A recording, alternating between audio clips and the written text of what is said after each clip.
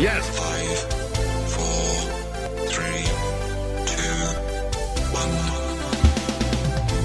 1. Welcome to Up in Your Business with Carrie McCoy, a production of flagandbanner.com.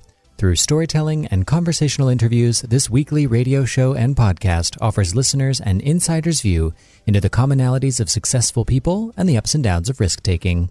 Connect with Carrie through her candid, funny, informative, and always encouraging weekly blog. And now it's time for Carrie McCoy to get all up in your business. My guest today is the Little Rock, Arkansas restaurateur legend, Mr. Louis Petit. His Arkansas folklore began in 1975 when Jacques and Suzanne Triton, how do you say it, Louis? Triton, yes. Triton, I see. I'm Arkansan, Triton, but it's Triton, decided to bring their European cuisine to Little Rock, Arkansas. Their restaurant was aptly and now famously called Jacques and Suzanne's on the top 30th floor of the first commercial bank building in Little Rock, Arkansas. But the Tritons, say it again. Triton. I can't do it. I'm just going to say it like an Arkansan. The Tritons. Okay, but the Tritons didn't stay long. After just a few short months, they left, and their restaurant manager, Mr. Paul Bash, took the reins. His first order of business was to hire a European staff.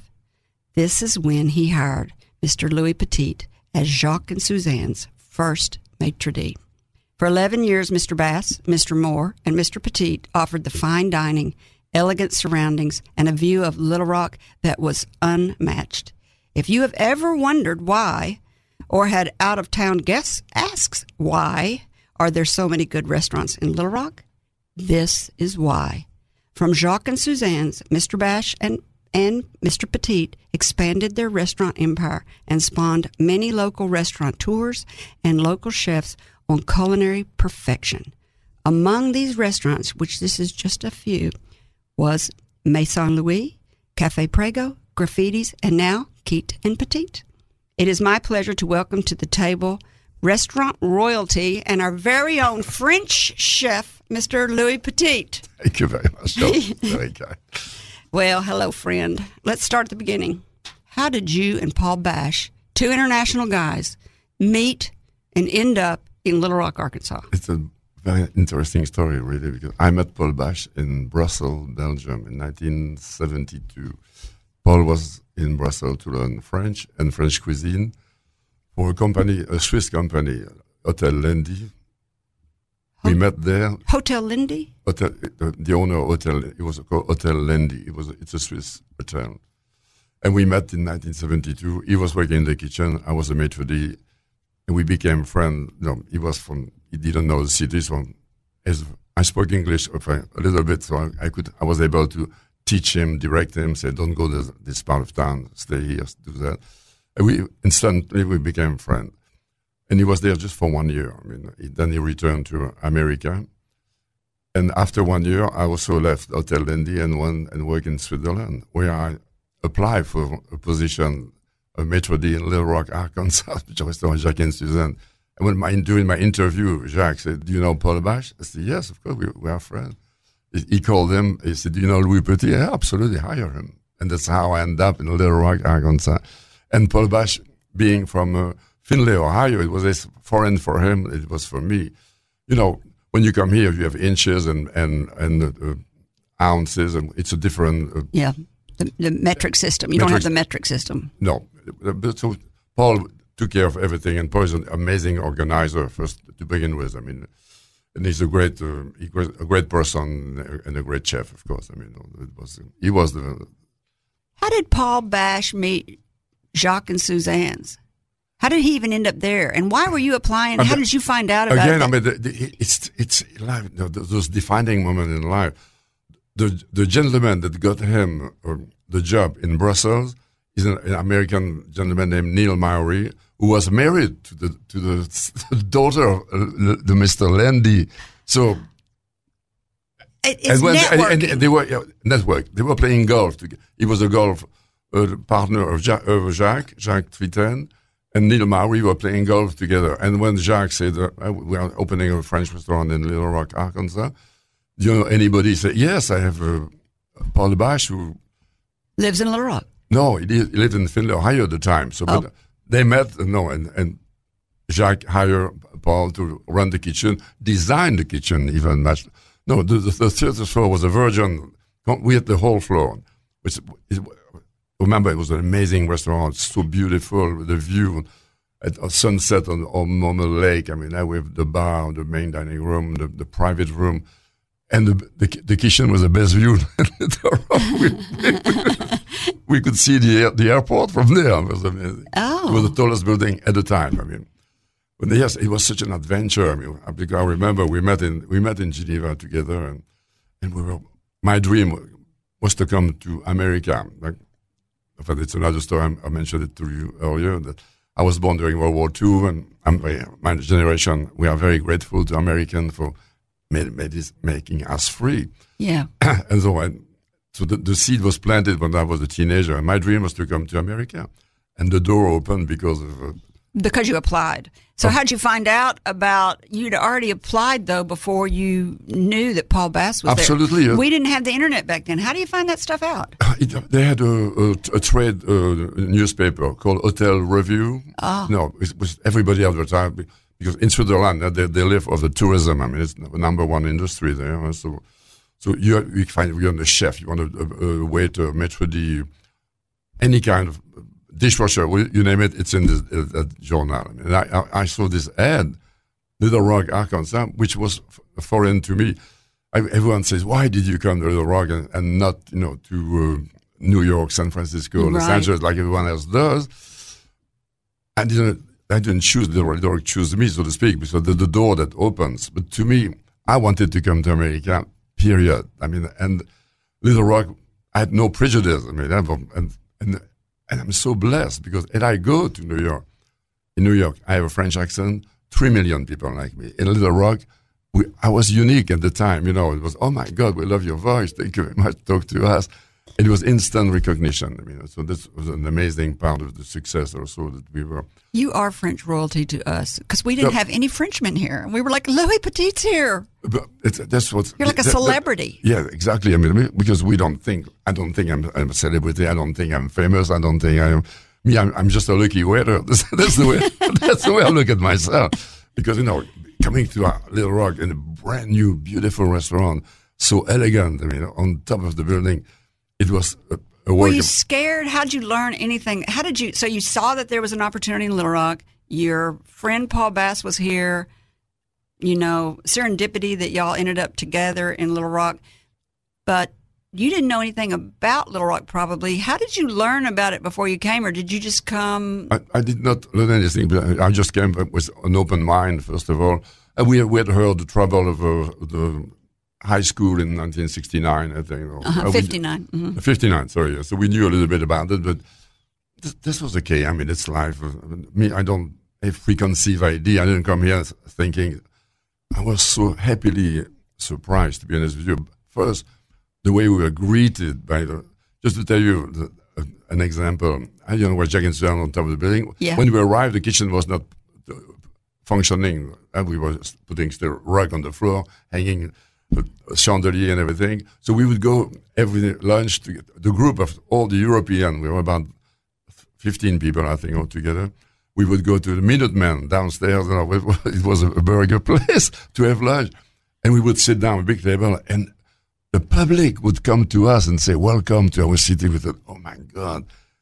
Because just hearing us speaking French, laughing and having, everything was new to us. And they were so nice to us. I mean, the little girl behind the counter taking our order. I mean, and the public coming to us and say, welcome to Arkansas.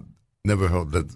In Europe, they are much more formal. I mean, they're not as open-minded. And snobby. A little bit much more snob. I mean, that's why, to me, I mean, coming to Little Rock has been the highlight of my life. I mean, so everybody, including me, thinks you were born in France because you speak French, but you were actually born in Belgium. In Belgium, yeah. I'm a French-speaking in Belgium. I'm a Walloon. I mean, that's... You're a what? We have in France, we have a Flemish part of Belgium and the Walloon. I'm a Wallon, which is like Wallonie. It's a French part. I mean, that's what we do. But you have to learn both languages, otherwise you are a foreigner in your own country. I mean, and of course, and also you have to go to learn other, like German, because we are so close to each other. that's what when you see America, how beautiful this country is, how big this country is. I mean, in Belgium, from the North Sea to the Luxembourg border, there's about 200 miles. So you're in and out of the country in 200 miles. You can drive 3,000 miles, 5,000 miles, and you're still in America. You're still in America, speaking the same language, the same rules, the same law. We're so spoiled. So spoiled. I mean, and so, it's true. It's such a beautiful country, too. I made a road trip a long time ago. No, we drove from Florida, where I live now, to Louisiana, Oklahoma, Santa Fe, Grand Canyon, Las Vegas, Los Angeles, San Francisco, the Highway 101 to Seattle, across the Atlantic. I crossed until I hit the Atlantic Ocean and come down. And, North Dakota, South Dakota, the president, it was beautiful, the big sky of the country. I mean, and it is a big country. It is real. I mean, how long did that take you to drive? About 6 weeks. Then it was a thing I did. Another dream of a child, of a teenager dream you have. You want to do a road trip. You want to go to South America. You want to do the Pan American. You want to do whatever dream you have. So you did it. I did it. How long ago? Oh, it was like 15 years ago. Oh, not that long ago. No, I mean, no. And I'm planning another one now. You are? So, sure. But yes, Little Rock has been amazing to us. I mean, in more ways than one. I mean, you were born in Belgium, but yes. Life was hard when you were born. Yes, because it was World War II. Was the you were born beginning. I was born in 1941. So after the war, I was 4 years old. I don't remember very much the war, except for what my mother told me. But like, people don't realize when the war is over, the war is not over. I was 8, 9 years old. I still needed a ticket to go and get some bread, to go and to rebuild the system, rebuild the country, rebuild. My playground was houses had been bombed. I mean, we didn't even know it was dangerous. We thought it was a great place to play. I mean, just a field full of glass, probably now. And half house, this thing was hanging by a thread. I mean. And it was also bomb hidden somewhere. Did an unexploded bomb, grenade, whatever. Oh, gosh. Not that nobody, I never got hurt and that kind of thing, but some people did. I mean, because something detated them after. What did your parents do during the war? I was a single mother. I never met my father. My stepfather is a baker. I mean, was a baker. He's dead now. And my mother was a housewife. I mean, yeah. So they went, after the war was over, did he continue to be a baker? Yes, he continued to be a baker. After the war, I mean, it was plentiful, the job for everybody. I mean, we needed to rebuild. I mean, if you didn't work after the war, you were really a lazy guy. I mean, it was like, we were so hungry. Like now, we want to go out. We want to travel. Yeah. We want to go again. Yeah. I mean, but nobody wants to work. Imagine after 5 years of war. I mean, yeah, you really did. Everybody. Some people lost their youth. Some people because some people not their life, but just their youth. The best year of your life that you're supposed to be fancy free and not. Oh, you were worrying about, am I going to eat tonight? What was your first job, and how old were you? I was 13 years old when I worked with my stepfather in the bakery. Uh-huh. Yeah. And then you ended up going to work in the hotel. Was that your in the restaurant? What was the catalyst that changed you to go ahead into the restaurant career? Because I'll be honest with you, the pay. I mean, I was speaking with a friend, a young guy like me. He was 15 years old. I was 15, and he said, "I work in a restaurant," and he said, "I make so much money because we get tips." And that's the beauty of the restaurant business. I mean, still today, if let's say if I hire you, there's a limit to your salary. I mean, even if it's $100,000 a year, in the restaurant business, there's no limit. I mean, it's how much how well the restaurant works, and that's sky is the limit. Yeah. How good the service is. How good the service. That's why I became really good at what I do, because I realized immediately that if you care, if you are really attentive, if you remember name of people, the little detail, like a detail, for instance. We remember Mr. Bill Dillard, here from Dillard. He used to come to Jack and Stone all the time. And I remember he likes a G&B drink with JB with water and ice on the side. So he would come, boom, it was there. He was impressed by that, the fact that Yes, I'm impressed when people remember you spawned that restaurant Graffitis that I think is still around. Yes. I mean, it has been bought now. We were there for the 35th anniversary, and Paul McGee. Paul McGee could remember your drink the minute vodka soda. I'd be like, yes. Yes, it's impressive, right? Because it makes you feel so welcome, first of all, and so. It's just a feel-good feeling. You arrive and say, how is this guy? Because, he sees 1,000 people on a month. I mean, and you don't even have to see. You didn't even have to see Paul for 2 months. And when you walk in, he may not know your name, but he knows what you drink. He was very, very excellent at that. I mean, and that's the secret of a successful restaurant, to surround yourself with this kind of talent. I mean, this kind of. That's exactly what other restaurateurs have told us, is that it's all about the talent and treating your people good. Absolutely, it's the success of a restaurant. It's always the teamwork. I mean, people know me, and they will give me a chance to. They will give me the first try. Yeah. But if they are disappointed, there's too many choices. I mean, so you better have your act together when you open the door. I mean, teamwork is something that's never been brought up in all the restaurant entrepreneurs that I have interviewed, and they've never put it quite like that. But it is such a team. It is. I mean, if the busboy can mess you up, the expediter can mess you up, the chef can mess you up, the salad. Yeah, the weakest link in your will show up in a heartbeat. Absolutely, but we have with the synergy of the talent of people, someone will see if there is something is wrong, and they will correct it before it hits. For instance. Like with the food runner, we have the system is well done. You are greeted by who sees it, then we take your drink order, then someone will come and take your order, someone else will bring you your order, and you have this ballet going so smoothly.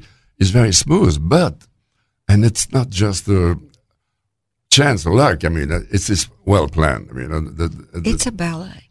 It is, absolutely, because. And that's what you want. You want to leave the restaurant with this nice note. I mean, you don't want to say, oh, my God, we have to wait 3 minutes, call the waiter 3 times. So I need, like one thing, the advice, when we train our waiter, when you bring the food, one glance at about, do they need bread? Do we need to refill the water? Do we need, in one thing, if they're doing iced tea, do they need more iced tea? Just, you can register that, boom, and do it. And you are so happy as a customer because you don't have to say, can I get some more tea? And sometimes you go to a restaurant, it's so frustrating. I mean, there you are there. And you're paying all that money and you're having to beg people to wait on you. It just drives you crazy. But then again, you can be overweighted on. And you're like, would you leave me alone? I'm talking. Quit interrupting me. Yeah, but that's another talent that you have to have. Don't be obtrusive. I mean, I don't go every 2 minutes. How was your dinner? Once you've said, thank you, it was good. Leave me alone. Move on. That's sweet. Oh, no, I'm partner with Jim Keat and his family. I mean, Tommy and Jake and their wives I involved also in the business. And that's the best thing that could happen to me because now there's this amazing talent of people. And the synergy between us makes it, I wouldn't have done it without them, to be honest with you. Right. All right, this is a great place to take a break. When we come back, we'll continue our conversation with the famous restaurateur of Little Rock, Arkansas, Mr. Louis Petit. Still to come, more Arkansas restaurant folklore, Louis' culinary impact, not just to us diners, but also to the new restaurants and people they inspired, tips to restaurant wannabes, and what's he doing now? Does he still love his work? More to come after the break. You're listening to Up in Your Business with Carrie McCoy, a production of flagandbanner.com. Over 40 years ago, with only $400, Carrie founded Arkansas Flag and Banner. During the last 4 decades, the business has grown and changed, along with Carrie's experience and leadership knowledge.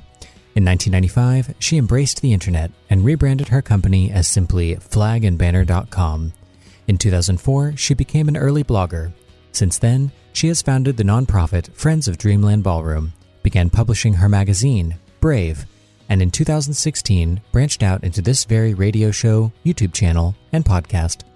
In 2020, Carrie McCoy Enterprises acquired OurCornerMarket.com, an online company specializing in American-made plaques, signage, and memorials for over 20 years, and more recently opened a satellite office in Miami, Florida. Telling American-made stories, selling American-made flags. flagandbanner.com. Back to you, Carrie. You're listening to Up in Your Business with me, Carrie McCoy. I'm speaking today with one of Arkansas's favorite sons and restaurant royalty, Mr. Louis Petit, who was introduced to Little Rock in 1975 when he was hired as the first maitre d' of Jacques and Suzanne's European restaurant atop the first commercial bank building. So before the break, we talked about Louis was born in 1941, about the war, how he ended up in Little Rock, how much he loves Little Rock. You should be a spokesperson for Little Rock. You should go around and promote this city because everything you say is right on and it's always so true. And I hear that so much from the people that I interview. Great, we should do the best of compilation of all the great things that people who came to Little Rock say when they get here. They're always pleasantly surprised in how they love it and how they've stayed. But now we're going to talk about Jacques and Suzanne. So the Trentons started it, who are Jacques and Suzanne, and then they left after just 2 months. Why? No, not 2 months. It was 2 years. Oh, no. Well, I somewhere read 2 months and thought, golly, that's like nothing. No, of course, it was 2 years.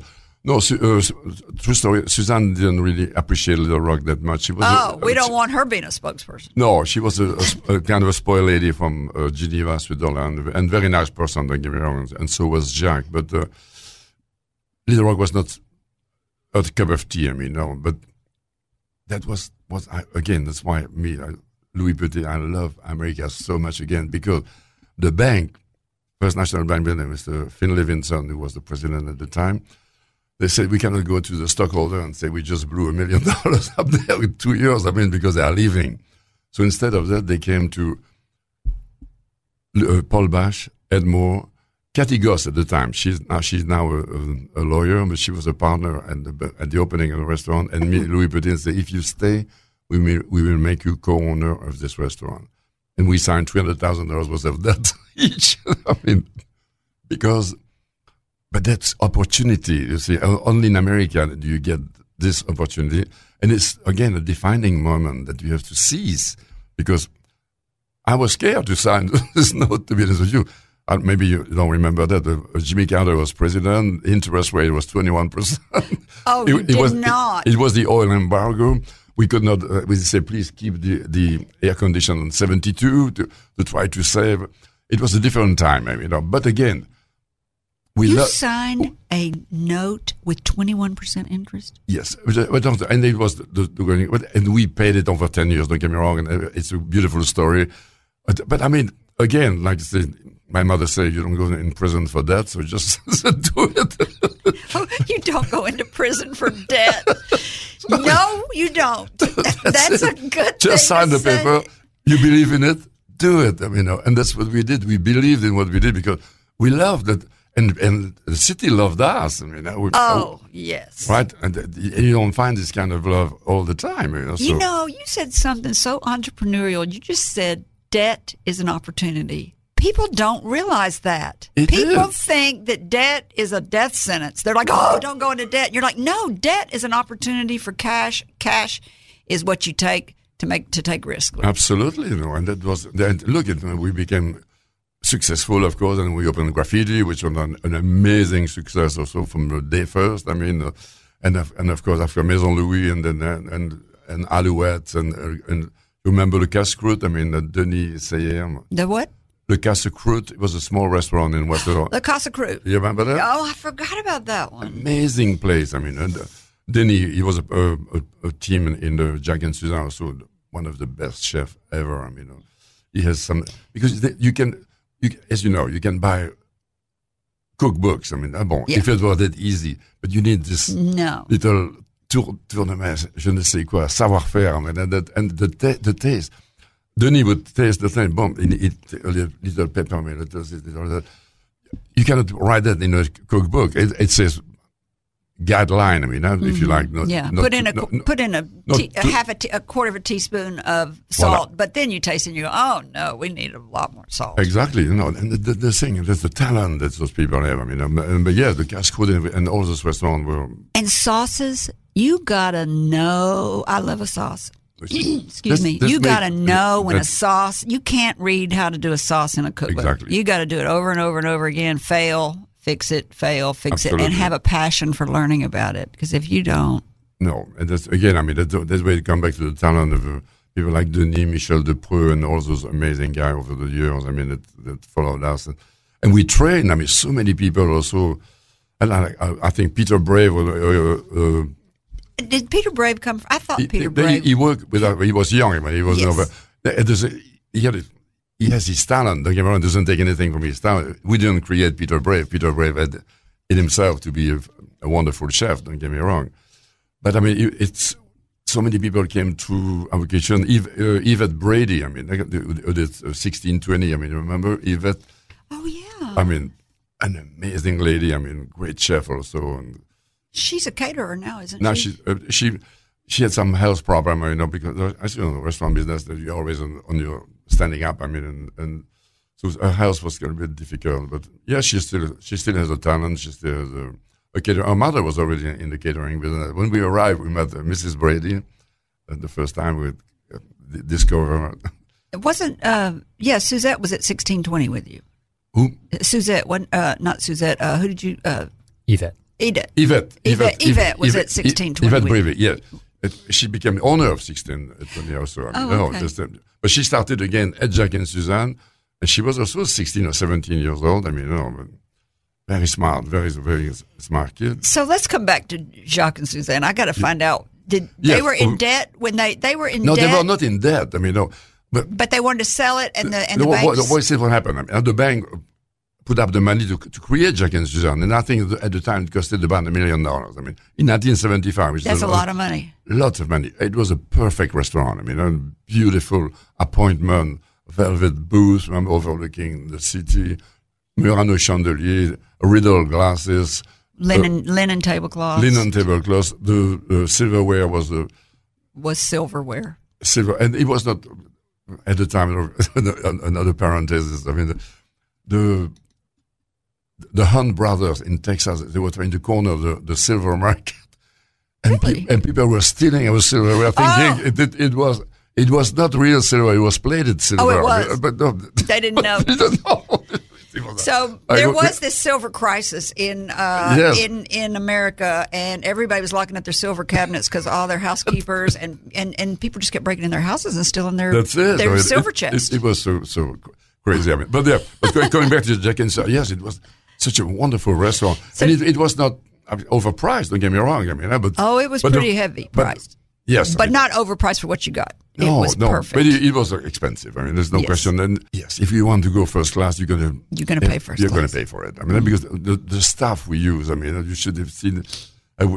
Another detail: we used to have Chateaubriand Escoffier. That we cut table size and with like 7 different vegetables. I mean, carrot, turnips, fennel, broccoli, cauliflower, and it was like a beautiful arc-en-ciel rainbow on your plate. I mean, but it took hours literally for the lady to cut by hand. And I hear sometimes some people say, "Oh, I think they're using canned potatoes. They all look the same." I mean, it's true. Wow. It took They're so beautiful. It took such a long time. See, that's the care. That's the love you put. I mean, in the thing. The mushroom was completely. It was sculpted literally. I mean, sculpted. That's incredible. It was incredible. I only ate there maybe once or twice. I couldn't pronounce anything on the menu. I was completely intimidated. But that's it. I mean, our job was not to make you intimidating. I mean, I would just make it easy because you don't go to a restaurant. It's not a test. It's not like you have to start. It's a pleasure. It's a joy. But the beauty, I remember Jacques and Suzanne, you would get dressed first of all to come to go out. So it started at home. I mean, you would put your best attire. That's the best place to start. Voilà. And you arrive and you have the surrounding with you. It's magic. I mean, right? The chandelier, the lighting on the city. My God.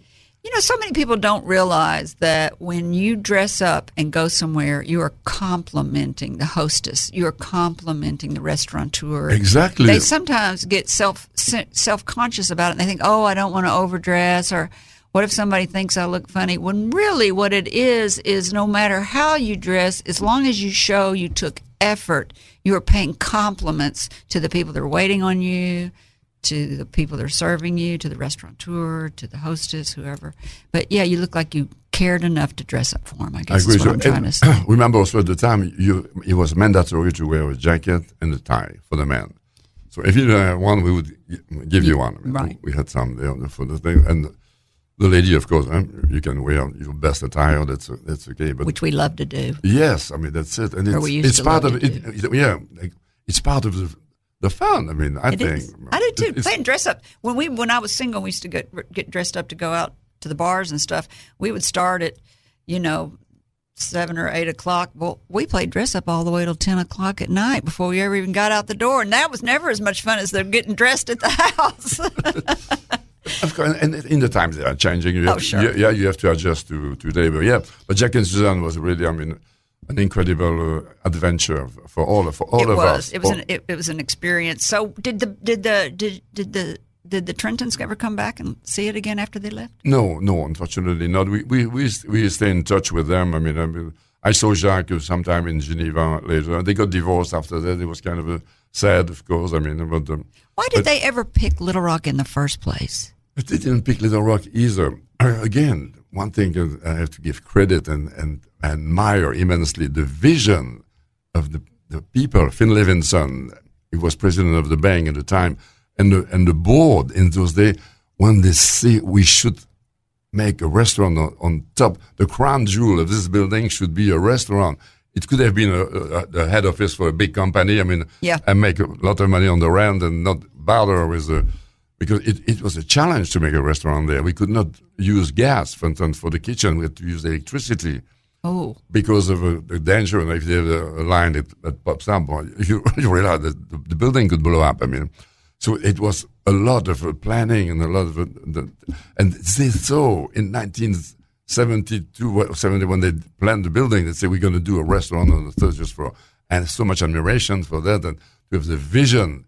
Because Little Rock, maybe you don't know if you know that until 1972, I think, was a dry county here. Mm-hmm. It was liquor was not. Little Rock? Yes. Until really? Yes. So in 75, I think 72. I could be wrong with that, but when we arrived in 75, we brought all the great wine and everything. And the Strauss distributor existed, and Barrett Hamilton and all those places. There was wine and liquor in Little Rock. Don't get me wrong. I mean, the big place at the time was Steak and Ale and the Leather Bottle and Bruno on Asher, where they were. I mean, there was a place to go. And that's about it, though. So we talked a little bit about all the people you inspired, but after 11 years, you decided to close in 1986, Jacques and Suzanne's. Why did you decide, and how was that decision made? Oh, I'm going to tell you the truth. I mean, but when we came, it was First National Bank building with the Phil Levinson, and First Commercial came when they merged. But it was not really a merger, it was a takeover. I mean, the First Commercial became the top dog, and they didn't have the same vision that Phil Levinson had. I mean, because it was a very expensive restaurant to run. I mean, if we were not subsidized by the bank, we would not have been able to sustain it. And the new bank didn't want to do that. I mean, all about making money. Absolutely, and you have to respect that. Don't get me wrong. I mean, boy, yes. I mean, but you see the vision again of those people that they say, if we divide the cost of this restaurant by all the square footage in the building, it's pennies per person. I mean, it's not right. Oh, I see. And but what do you offer with the Mary Lynch? Friday Eldridge firm, a big lawyer, law firm, Cranford Johnson, advertising. Also, when those people brought guests from out of town, we had people from New York. They were in awe when they said, "You have this kind of restaurant in Little Rock, Arkansas." It was the best business card you could get. I mean, it was. You have to be proud to be in Little Rock and to have this kind of talent, this kind of. So they saw that. The new owner did not. I mean, it was more like business, and it's okay. We don't no bitter feeling. I love Bill Bowen too. I mean, he was a great guy and a nice person. Well, it's inspired a lot of the First Commercial owners. They did a great service to the city of Little Rock because they inspired so much restaurant talent and chef's talent. Exactly. They made a survey of that. I think we did 34 restaurants in the rock. 34. Spawned from the Jack and Suzanne school, so to speak. Like I say, we do not train everybody, but we inspire them, and that's right. And it's a good thing. I want to talk about every one of those. So let's take a quick break, and when we come back, we'll continue our conversation with the famous restaurateur of Little Rock, Arkansas, Mr. Louis Petit. Still to come, more Arkansas restaurant folklore, Louis' culinary impact, not just to us diners, but also to the restaurants and people they inspired, and what he's doing now. Does he still love his work? More to come after the break. Let's talk about the biggest fundraiser that happens every year for the Dreamland Ballroom upstairs at Taborian Hall, the home of flagandbanner.com. And the next event has been set, February 17th, 2024. Tickets are already on sale at dreamlandballroom.org. Make sure you buy yours early. Get a table so you're right up front. And if you're interested in sponsoring Dancing into Dreamland, you can contact the director of the event, Matthew McCoy, right there at flagandbanner.com and ask him about sponsorship opportunities. Also, one more thing, volunteers are needed. The Friends of Dreamland need plenty of help setting up and running and even breaking down the event afterwards. Again, Matthew McCoy can help you if you're interested in volunteer opportunities. But for sure, buy some tickets for Dreamland Ballroom's Dancing into Dreamland, February 17th, 2024. You're listening to Up in Your Business with me, Carrie McCoy. I'm speaking today with one of Arkansas's favorite sons and restaurant royalty, Mr. Louis Petit, who was introduced to Little Rock in 1975 when he was hired as the first maitre d' of Jacques and Suzanne's European restaurant atop the first commercial bank building in downtown Little Rock. Let's talk about some of the restaurants that you started. And I just want to tell everybody at the break, we were talking about the way Louis talks. Son Gray and I were talking about he has a beautiful way of speaking, and then he uses the word beautiful a lot, and that it's just lovely. And I told Gray I was going to start putting that word in my vocabulary. Beautiful. All right, let's talk about. You said you spawned. Is that the right word? Yes. Yeah. Okay. Spawned 34 restaurants in Little Rock? That's what I didn't count them personally. I mean, it was 32, 34, 36. But talent that worked with us in the kitchen and then opened their own place. And I was saying Peter Brave, Yvette Brady, 1620. Of course, Denisay opened the Castle Croûte. Then Alouettes. Then they did also the Purple Cow.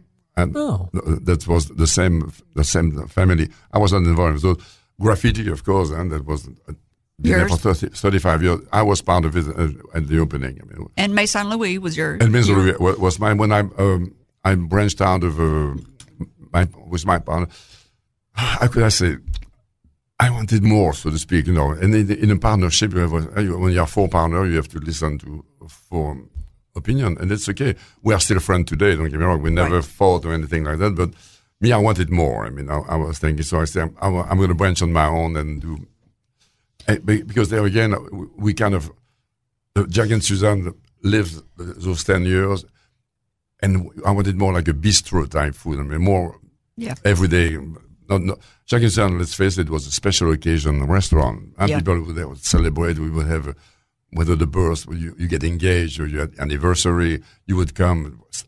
Great celebration. It was a perfect setup for that and the perfect setting. But it was feast or famine, for instance. Like we find out the hard way here that when they have a Razorback game, for instance, with the worst night of. Nobody shows up. Nobody shows up, and was thinking, whoa, weird. Weird. I mean, because I thought, no, not just football game, restaurant. Yes, sir. Be careful. Most restaurants boom after a Razorback game. Of course, I mean, I would, but they're casual. Not ours. I mean, that's exactly it was. But small thing like that. I mean, and again, I like other restaurant also in North Little Rock also was opened. Ciabaci, of course. I was going to ask you if Ciabaci is one of yours. Suzanne and Alain Boscarolo. Alain worked with us at Jack and Suzanne as a maitre d', and his wife, who now owns Ciabaci, and she's an amazing restaurant owner, very talented. Did you already say Alouettes? Alouette, yes. Yes, you did. Yes, Alouette. It was Denis and Paul Bash and my owner. And why did you close Maison Louise? It was going great. I used to eat there all the time. But that was a more, how would I say, the personal problem. But I made a mistake to work with my wife. So no, that was Prego. No, that's after. A different wife. Yeah, no, it was the same wife, but I didn't learn my lesson the first time. No, just kidding. So no, Maison Louise was with your wife, but Café Prego was with your wife. Yes, it was with my. When I started Café Prego, I did it with my sons, Then my son moved to Florida, where we opened a restaurant there. And then Jacqueline came back and worked with me. I mean, she's very good at running a restaurant, but we don't have the same philosophy as far as management, and I'm much softer than she is. Oh, she's a fiery woman. Yes, she is. I mean, we are still friends, don't get me wrong. Yeah, no. And I still love her, don't get me wrong. I mean, it's not, but... you were married a long time. Yeah, 25 years. I mean. Well, I was talking to another Jim Keat, your business partner at Keat Petit, and he's been married 50 years this year, and I said, this restaurant business and... hotel business and service industry is tough on marriages. And I don't know top it off with the fact that he goes up in a plane every few days. Yeah, he told us about flying on his plane. Oh, yes. He's an amazing man. I mean, he's totally incredible. I mean, he's a pretty incredible guy. But we talked about the stress that this career that you've chosen is on a marriage and children and all of that. Yes, it is definitely, and it is very difficult to stay married in the restaurant. Because first of all, the hours, you always work Christmas, the Saturday night, whatever. But for me, it was not a problem because I really love what I do, and I'm good at it. But you're a French man. Yes. And you like women. I do. And that's there's a lot of women in the restaurant business. I can resist almost anything except temptation. But women. Wait a minute. That was the thing. No, it's true. And it's difficult. I don't want to give away the secrets, but no, it's true. The restaurant business, you're always, people are celebrating, and you are part of that celebration. You know, you become almost intimate with them because if, like my son said in Florida, he said, Dad, if you want your customer to enjoy the time, you have to party with them, so to speak. I mean, you're still working, don't get me wrong. You're not drinking or anything like that, but you are there cheering. You are the cheerleader. And the energy. And it's difficult for a marriage, absolutely. So now you're at Keat and Petit, your latest restaurant to open in Little Rock. I think it's your latest one to open in Little Rock. Yep. Cypress Social Club is the latest one to open 1 year ago. Are you part of that? Yeah. Oh, you are? Yeah. So for the people that don't know, the Cypress Social Club is the old Cock of the Walk in Montmel, and you kept the Cock of the... am I saying it right? Cock of the Walk? Cock of the Walk, yeah. Kept the street name. Kept the street name Cock of the Walk. Mm-hmm. I think that's really clever. Like Grace said, it was... homage. It was a landmark. I mean, it was there for 35 years. If you were to change the name of it, since the restaurant's so far back away from the street, and you did change the name of the street, nobody could find it because everybody would be like, I don't know where it is. Where's the street? It's very difficult to find. But it's way far off. But it was looking for. It's beautiful. I mean, again, that's what I hear. It's new from the top to the bottom. Yes, Jim did an amazing. What's the kind of food? It's more like a New Orleans a little bit. More casual, a little bit more casual than the Petit and Keat, but very good food: oysters and alligator and Cajun, a green tomato, more Cajun. Okay. Yeah. So Petit and Keat, how did it come about? How did you and Jim Keat, even though you've probably known each other because you're restaurateurs forever, how did y'all end up? About 45 years. I mean, but we've been friends, and Jim has a condo in Florida next to our restaurant. We would get together one night. We went he invited me to have a bottle of wine, and 4 bottles of wine later, we decided would be a good idea. Well, everything sounds good after 4 bottles of wine. Jim came up with the idea. I mean, he said, "Louis, was your good name and our name," and because Jim is much more experienced than me in opening a restaurant. He's opened 150, I think, altogether. So yeah. He's an incredible entrepreneur. I mean, and that's. What city is the Raw Bar in Louis in Florida? What city is it actually in? Louis is in Santa Rosa Beach, and the Red Bar is in Grayton Beach. Which are all right there in the Panhandle. Next to Seaside. Next to Seaside. Seaside. What is next? You got another restaurant in the making? No. I'm stopping now because Do you still love what you do? I still love what I do. Yes. You do. I can tell. I enjoy it. I feel so. I'm special because all the friendship that you create over the years. I still go to work with pleasure. I mean, that's one of the things I wish to anybody who has a job. No, that's you. I am the leader. So my first thing I do in a restaurant is say hello, hug, kiss. Depending, in Europe we kiss. I mean, the thing. And hug and kiss. Hug and kiss. It's a new day. Happy to see you. You are part of the the success, and let's do it again today. I mean, it's a brand. You have to, in the restaurant business, you can, the most important thing is to be consistent. That's what I'm aiming for. I'm aiming for. Not to be the best restaurant in the world. Or people say you are, but we know better.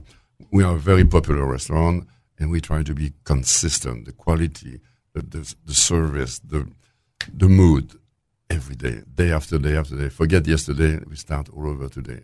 Keep both feet on the ground. And that's an advice I would give to anybody who open a restaurant. I mean, just love what you do and just keep it simple. And be consistent. Be consistent. That's most important quality in a restaurant. Next time when you tell your friend, oh, have you been to Cyprus, or have you been to Petit, have you been to any other restaurant, and you go back and it's not good, it's good. That's a terrible thing that can happen to you. I mean, and you feel bad because you think, oh my God, last time I was there, it was this and this, it was so perfect, and now it's a disappointment. I mean, so keep it simple, do it again and again and again. I mean, I think that's good advice for any business. Be consistent.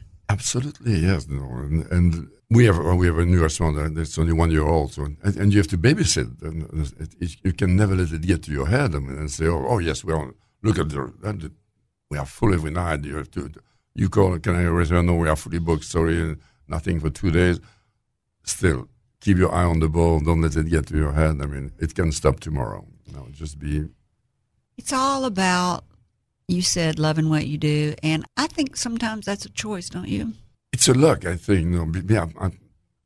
Sometimes you would say, I feel it's my universe. I mean, when I get I pass the door, I see my collaborator. We're happy to see each other. The synergy between us is good. I'm like the chef d'orchestre. I mean, at the door, we greet you. You go to some restaurant, they sit you, and then you don't see the waiter for 10 minutes, and that's stupid. I mean, so we don't do that. We send you to the bar, or we send you to your table, or we send you to your table. We know you're going to be taken care of. I mean, and that's those little details makes a good service. I mean. So what do you think the restaurant business of the future looks like? Staffing, food sources, trends, service, takeout versus dine-in?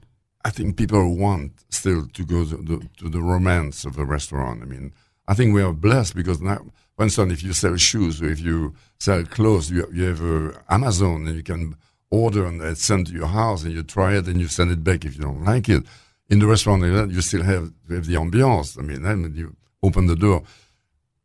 What I love most about the restaurant business is it's a very sensual business. And because there's the music, there is the material on the wall, the chairs, the rug, the wood, the bar, the wood. It's all your senses and the smell and like we pay great attention to the lighting, for instance. I just want to go and you have this lighting, like if you eat at the breakfast place, like, this like neon light on your face, and IHOP or whatever, you feel, oh my God, I need to get out of here. I look like hell. I mean, but right. we pay a lot of detail to lighting, music, on your chair, furniture. Everything, the whole experience. And the whole, it becomes a whole. I mean, and like you say, you smell, you arrive, and it smells good. I mean, it smells elegant. And that's, what do you think about this trend for all the restaurants to be so loud now? That's a mistake, in my opinion. We try to, we put some tile on the ceiling, I mean, to absorb. We still, the floor is marble, so it's pretty loud. In the bar, it's wood, and it's not too loud. The music is not too. Yes, it's. Most of the time it's too loud. I don't like that either. There's kind of a philosophy that people like it when it's loud, but I'm not sure they do. But not all the time. I don't think so. Yeah, I don't like it too loud, personally. I like to listen my conversation. I mean, if I'm speaking with you, I don't want, or even if I have to guess one word out of two, I mean, it's not fun anymore. Right. It's too much work. No. The restaurant career, in your career, which is awesome. What are you most proud of? I'm proud of the fact that I inspire my children to be in the restaurant business. I mean, and I don't say I told them. When they were the age of choosing a profession, 18 years old, whatever, do you want to go to school? Do you want to be a lawyer? Do you want to be a doctor? Do you want to be a plumber? Whatever you want to do, I will support you. And that's it. Dad, let me think about it. I say, while you think about it, you're going to come and work with me because I'm going to think about it on my money. Yeah. and they liked it. I mean, they were introduced. And my son Ollie is the one who created the Red Bar. He said that he was 7 years old when he came to Little Rock, and I was at Jack and Suzanne. He said, when I saw you going to work with your tuxedo, at the time we were working a tuxedo, bow tie, and he said, you look like James Bond to me. I mean, and it's the image he remembers. And then he worked at Jack and Suzanne when he was like 14 years old, 14 years, as a busser for one summer, and he fell in love with it. He said, I like the ambiance, I like the fête. It's like a ballet. I mean, you come really in and out of the kitchen and we try to teach people not to be noisy, not to be obtrusive, not to be. You have your dinner, then your plate is gone, and it's not like it's a big bust up. I mean, we try to do that with finesse. I mean, that's the thing I'm proud of. That my children are in the restaurant with me, and they love it, and they're good at it. I mean, they're even more successful than I've ever been. So, and sharing with Jim and his families. I mean, it's another joy. Yes. Are you ever going to quit? No, yep, I will never quit. No, I will. As long as I'm wanted. I mean, as long as I'm physically able to do it, of course, I don't. Yeah, you're probably going to work tonight, aren't you? I am. Yes. There we go. I knew it. And probably tomorrow again too. Yes, that's what we do. But again, to me, it's a privilege, because I'm going to see people that I like, people I enjoy, people are happy to see me, because since I don't live here anymore, it's a little bit not as often as before, and we kept the friendship from 45 years on. I mean, there's so many amazing. Our celebrity, Louis Petit, restaurant royalty. Thank you so much for coming on. Thank you for having me. I really enjoyed very much being with you. Thank you for coming on, and I'm going to send you a Belgian flag, a Arkansas flag. I guess I'm going to have to send you a Florida flag. And an American flag for all the places you've lived. Thank you so much. I've enjoyed speaking with you so much. Thank you, me too. And thank you, Arkansas. Thank you again for all your support, your friendship, and please stay hungry, my friend. In closing, to our listeners, I want to thank you for spending time with us. We hope you've heard or learned something that's been inspiring or enlightening, and that whatever it is, will help you up your business, your independence, or your life. I'm Carrie McCoy, and I'll see you next time on Up in Your Business. Until then, be brave and keep it up. You've been listening to Up in Your Business with Carrie McCoy. For links to resources you heard discussed on today's show, go to flagandbanner.com, select radio, and choose today's guest. If you'd like to sponsor this show or any show, email me, Gray, at gray@flagandbanner.com. All interviews are recorded and posted the following week. Stay informed of exciting upcoming guests by subscribing to our YouTube channel or podcast wherever you like to listen. Carrie's goal is simple: to help you live the American dream.